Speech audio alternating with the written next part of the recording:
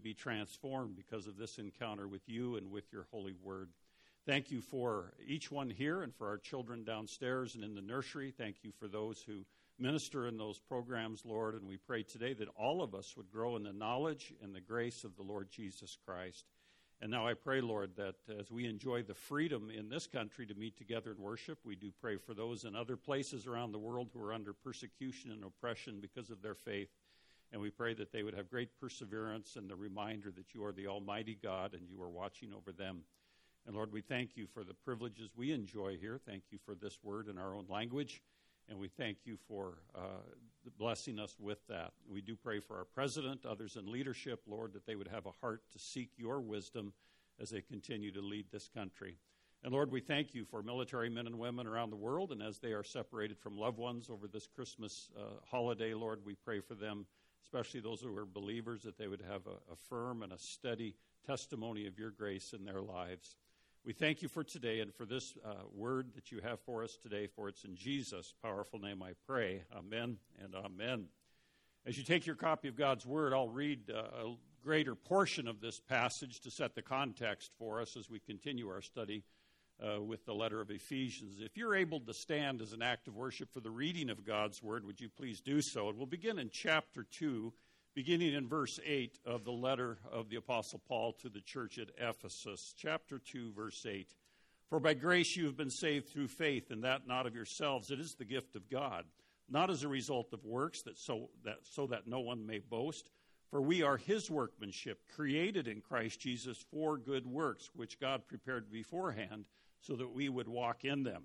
Therefore, remember that formerly you, the Gentiles in the flesh, who were called uncircumcision by the so-called circumcision, which is performed in the flesh by human hands, remember that you were at that time separate from Christ, excluded from the commonwealth of Israel, and strangers to the covenants of promise, having no hope and without God in the world. But now, in Christ Jesus, you who formerly were far off have been brought near by the blood of Christ, for he himself is our peace, who made both groups into one and broke down the barrier of the dividing wall by abolishing in his flesh the enmity which is the law of commandments contained in the ordinance, so that in him himself he might make the two into one new man, thus establishing peace, and might reconcile them both in one body to God through the cross, by it having put to death the enmity. And he came and preached peace to those who were far away and peace to those who were near. For through him we both have our access in one Spirit to the Father. Heavenly Father, we pray now that your Spirit would teach us today through this passage. And I pray that you make my words clear, and Lord, that we would understand what you have for us today. In Jesus' powerful name I pray. Amen and amen. You may be seated. Once, a long time ago, in one of Charles Schulz's Peanuts cartoons, I remember the comic strip. And in that comic strip, Lucy, the character Lucy, was talking to Charlie Brown, he looked like a little bald-headed little guy. He said, she told him, I hate everything, I hate everybody, I hate the whole wide world. And Charlie Brown was a little shocked in this comic strip, and he said to her, I thought you had inner peace. And Lucy replied, I do have inner peace, but I still have a lot of outer obnoxiousness. And, peace seems like an elusive concept in our world today, doesn't it? And it's been that way for many, many generations, obviously. This week I was reading and reminded of the miners who were trapped in Chile about 7-8 years ago. I think it was in 2010. I don't know if you remember that episode, but there were 33 men. They were gold miners trapped in a mine because of a cave-in, and they were almost 2.5 miles under the surface of the earth. And they were down there for 69 days in a room, as I read about it, about 500 square feet. It was like an emergency place where they went to get out of the way of the cave-in. And they spent 69 days together, these 33 men down there. The official documentary of that, the book that was written, is written by Hector Tobar, and the title of it is Deep Down Dark, Deep Down Dark. And he relates what happened down there. They ran out of food. They were discovered finally after about 9 days when their food was starting to run out. There had been holes drilled to try to find them. And they came face to face with death and, of course, imminent danger. And in the midst of all of that, they took great stock of their lives, and Hector Tobar, the author, writes about some of those things. And someone asked Jose Henrique, as a Christian, if he would pray for everyone. And so he got down on his knees, according to this book, and some other men joined him, and he began to talk to God down there. And he would say, and this is quoting his prayer, "We aren't the best men, Lord, but have pity on us." He actually got more specific, and he started naming names of his comrades there who were trapped. He said, Victor Segovia knows that he drinks too much. Victor Zamora is too quick to anger. Pedro Cortes thinks about the poor father he's been to his young daughter. Nobody objected, the author goes on to write. It was the beginning of something special. In the deep down dark, buried under the earth with death staring them in the face, the men got real before God and before each other. They met every day to eat a meager meal, to hear a short sermon, then get on their knees to pray. And they would pray like this: God, forgive me for the violence of my voice before my wife and my son. Or, God, forgive me for abusing the temple of my body with drugs. And they confessed to each other, too, I'm sorry I raised my voice, or I'm sorry I didn't get the water for you, and so on. And there's nothing like being at the end of your very sufficiency, the end of your rope, metaphorically, to get you to get what is real in life. You know, God knew and God knows that the whole world has a deep, down, dark place. In fact, traveling back to the first century, on the first Christmas Eve, the world was in deep, down, dark. There was peace, of course, but it was an enforced peace by the Roman Empire. There was not true peace in the Roman Empire at that time, just an enforced peace. And God knows that people cannot make it on our own. We are in our own deep down dark places, and we cannot find our way up to Him. And that's why this letter to the book of in the book of Ephesians is so important, and why Jesus came at Christmas and what He brings to us. Remember in Ephesians chapter 2, verse 1, the Apostle Paul is talking about who we used to be. If you're a believer in Jesus Christ, this applies to all of us. He said, you were dead in your trespasses and sins in which you formerly walked according to the course of this world.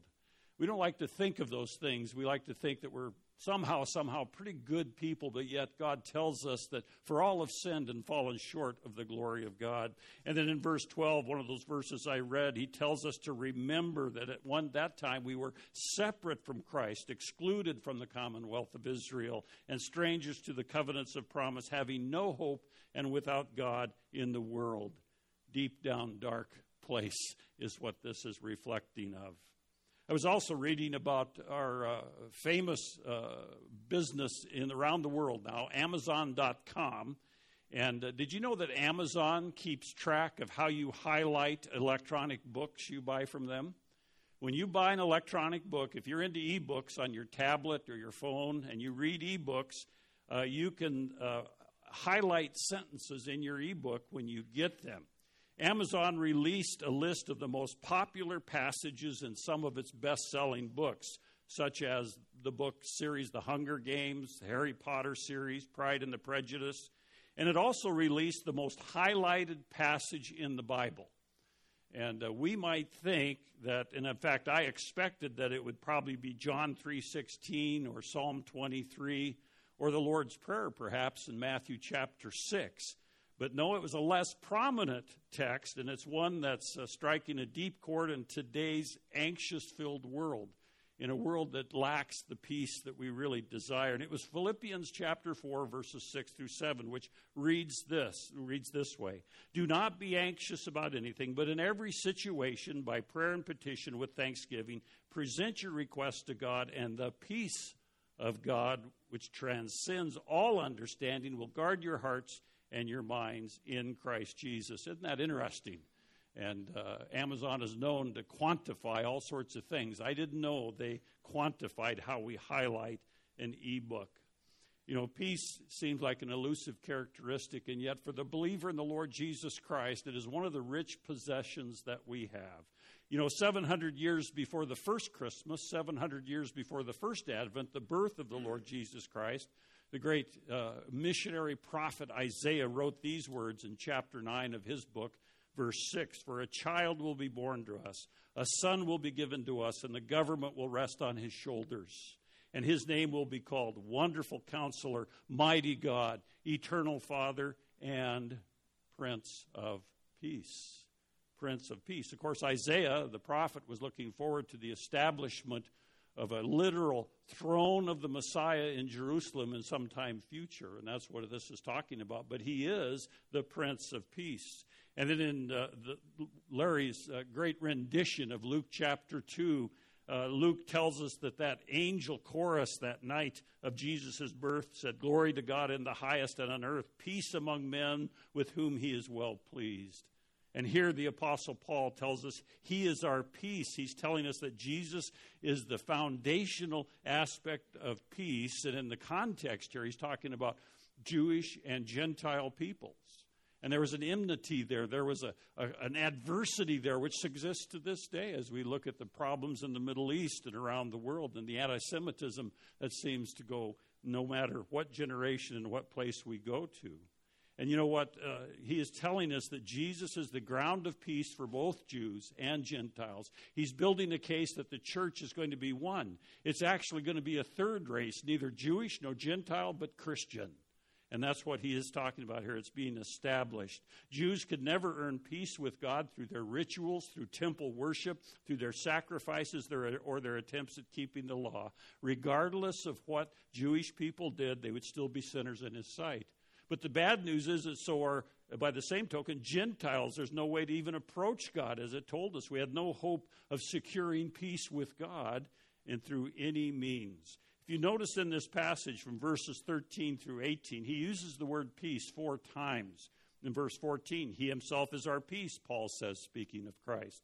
Verse 15, he has established peace, again speaking of Christ. Verse 17, he came and preached peace to you who were far off and peace to those who were near, talking about Jewish and Gentiles together. I want to underscore the fact that this is not just mere theoretical doctrine or theology. It's about a real living idea and issue that we have every day. If we're in conflict with anybody, we lack the peace that God has promised to give us. It's a remarkable passage. The Apostle Paul gives us the way to peace in this passage. And first of all, there's a person of peace. There's going to be a person, a process, and how to possess this peace that the world longs for. If you again look at verse 13 of chapter 2, he says, but now, this is the good news, in Christ Jesus, you who formerly were far off, speaking of Gentiles, basically, have been brought near by the blood of Christ. The definition of peace, true peace, is oneness, because Christ is the only one who can bring peace in the world. It's not merely the absence of hostility or the absence of conflict. It means being one together. You know, there's a difference between peacekeepers and peacemakers. Have you ever thought about that? I was just seeing in the Congo, evidently, there's great civil upheaval there. And so the UN has sent peacekeepers, and what they do is enforce the peace, kind of like the Roman Empire did through weapons and the boot heel of the law, in a sense. And yet a peacemaker is one who goes and really makes the peace. He doesn't just keep it, he makes it. And this is what Jesus Christ did. It's not a superficial peacekeeping, it's a peacemaking. It's a oneness, it's a harmony, it's a mutual enjoyment. Anything else is temporary and superficial and highly unsatisfactory. The origin of peace is found here. The secret of oneness is a person. He is our peace, the Apostle Paul says in verse 14. He himself, speaking of Christ, is our peace. He made both groups into one. And he's breaking things down here. British theologian C.S. Lewis talks about peace in life. C.S. Lewis, of course, very well known. And he talked about peace and happiness in life. Over 70 years ago, he talked about this on his radio show. And he used the example of an automobile. Now, of course, C.S. Lewis could not foresee electric cars, even though there were probably some in existence then. But he talked about the issue that automobiles need fuel. And I was thinking today, of course, there's a big push to have electric automobiles. In fact, I just read that England is going to ban fossil fuel cars by 2040, and hopefully to have all electric transportation by 2050. So if you're planning on moving to Great Britain, sell your car and buy a Prius or whatever they are now. But I was thinking, it caused me to think about this, and I looked up, on Google's a wonderful thing, and I looked up electric cars and what their range is. And they range anywhere from, you get a range of like 85 miles before you need a new charge. One of the best ones was about 350 miles before you need to recharge it, and they actually have a lot of charging stations. I think there's even one in Moses Lake, but they plan on through I-90 and down the coast, I-5, that they'll have charging stations about every 40 to 50 miles. And so that I wondered about that. You know, electric car may be great, but it doesn't do you any good if you're out here by Ritzville and you're out of steam, you know, or out of electricity. But they're going to fix that. But anyway, there's still a range. And even with a fossil fuel vehicle, you still have a certain range where you have to stop and fuel up. And C.S. Lewis, in using that example, he said, now God designed the human machine to run on himself. He himself is the fuel of our spirits, and that was he is designed for the one to be our food for our spirits, the fuel, and what we are to feed on. There's no other. And he goes on to write, that is why it is just no good asking God to make us happy in our own way without bothering about faith in him. God cannot give us happiness and peace apart from himself because it is not there. There is no such things. This is the promise of God to Christians. He is our peace, and the Apostle Paul emphasizes that. So the person of peace is Jesus. Secondly, what is this process of peace? We find that at the end of verse 14 through 16. There are three things that have to happen in the process of peace. First of all, he said he is himself our peace, who made both groups into one and broke down the barrier of the dividing wall. In other words, the hostility between us ends. The barriers are shattered. The dividing wall, now various people have thought about that. We talked about that last week. There was, at this time, when this was written, an example of it at the temple in Jerusalem where the Gentiles were kept out and the Jewish faithful could go in, and there was a wall that divided it. But probably the structure here of this Greek sentence that the Apostle Paul wrote is not a physical barrier he's talking about, but a spiritual barrier between Jews and Gentiles which separated them. And Jesus was the fulfillment of the law, and there should not be hostility because Jesus Christ is the only perfect one who lived. Jesus abolished the regulations of the Mosaic law, the ceremonial and civil law, and the condemnation of the moral law. Both were divisive. They put a barrier between Jewish believers and Gentile believers. And so there was the hostility ceased, the barriers were shattered, and the third step is reconciliation between us occurs. Look at verse 16. In verse 16, and he might reconcile them both in one body to God through the cross by having it put to death the enmity. Because Jesus Christ took our place. There's reconciliation. Notice this is what God does. This is not what we do. The only ground we have to stand on before him is his forgiveness and not works, lest any man should boast. He said that earlier in chapter 2, verse 9. Everyone stands before God on the same level. And that is the wonderful news of Christmas, as Jesus Christ has come and he's given us the peace and is in the process of peace. And how do we possess that? Verses 17 and 18 talk about two steps that are necessary to possess the peace that Jesus Christ offers. First of all, we must believe his message. Look at verse 17. And he came and preached peace to you who are far away and peace to those who are near. There is a message of peace. Peace be with you, he told his disciples in John chapter 20, verse 19. You know, preaching is never an argument. It's never a debate or dialogue. It's simply the announcement of a fact. Biblical preaching is simply the announcement of the facts that God has said. And people can accept it or reject it, but you can't quarrel with it because this is what God has said in his word, and it is true. And that when God says it, the ground of self-righteousness is removed. When he says that, we recognize that before him, we're like the miners down in Chile, trapped and without hope until somebody rescues us. And he is the one who does that. And then to communicate with God, look at verse 18. For through him we both have our access in one Spirit to the Father. Some have said this is the most fundamental, fantastic verse in the whole letter of Ephesians. It mentions all three members of the Trinity. We communicate, we have access. This word access is found only 3 times in the New Testament. Romans 5, Ephesians 3, and Ephesians 2 here. And this teaches us 4 things about having access to God. You know, there's a concept from the Reformation that we are, if you're a believer in Christ, you are a priest. In other words, we don't need to go through another human being to talk to God, to have access to the Father. And that is emphasized here. We have access into grace, Romans 5:2. God's throne is the throne of grace, unmerited favor, and we have access there. And we have access unto the Father, Ephesians 2:18. Though he is sovereign, we can still approach him as a child does his father, because Jesus Christ is the one who made that possible. We have this access through Jesus Christ, and we have access by faith, the essential ingredient of faith. You can be before him, upheld by the mystery of the entire Trinity at work for his church, for his people. Jesus Christ is the person of peace. He establishes the process of peace so that we can have access. We can have this way of talking to God and being with him forever and ever.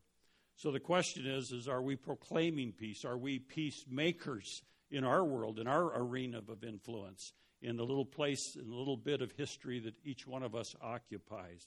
And are we remembering that Jesus Christ lives in the believer, and we are ambassadors to this community wherever we find ourselves? And the question, of course, is, do you enjoy peace in your life? If not, why not? Perhaps it's because you don't know Jesus as your Savior. And if you do, perhaps you're not leaning on him.